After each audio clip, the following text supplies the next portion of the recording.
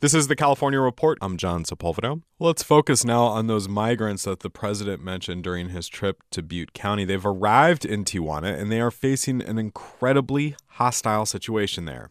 Emily Green reports. The caravan of Central American migrants has been received mostly warmly in Mexico, until now.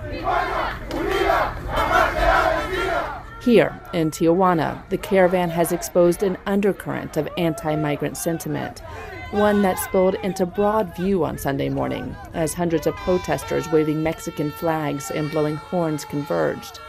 They marched toward a sports complex where most of the migrants are camped out, yelling, "Get them out of here." 25-year-old Nadia Bastida says she is defending Mexico against the invaders. Aquí el gobierno tiene la culpa, porque estamos haciendo un trabajo de ellos. She says the Mexican government is to blame because they are cowardly and didn't stop the caravan. Now, she says she and the other protesters are doing the job.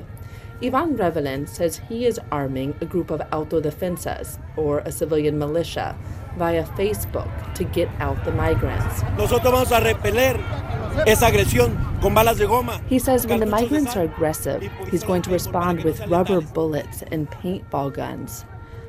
The protesters make it within a block of the migrant shelter before being met by dozens of policemen who stop them. Officials keep the migrants inside the shelter for their own safety. Through the metal bars that surround the complex, Corina Gutierrez says she doesn't understand why they're so mad. She came from Honduras with her 5 children. She says the protesters are humans, just like the migrants, and they both believe in God. She says Tijuanans should be helping them. For the California Report, I'm Emily Green in Tijuana.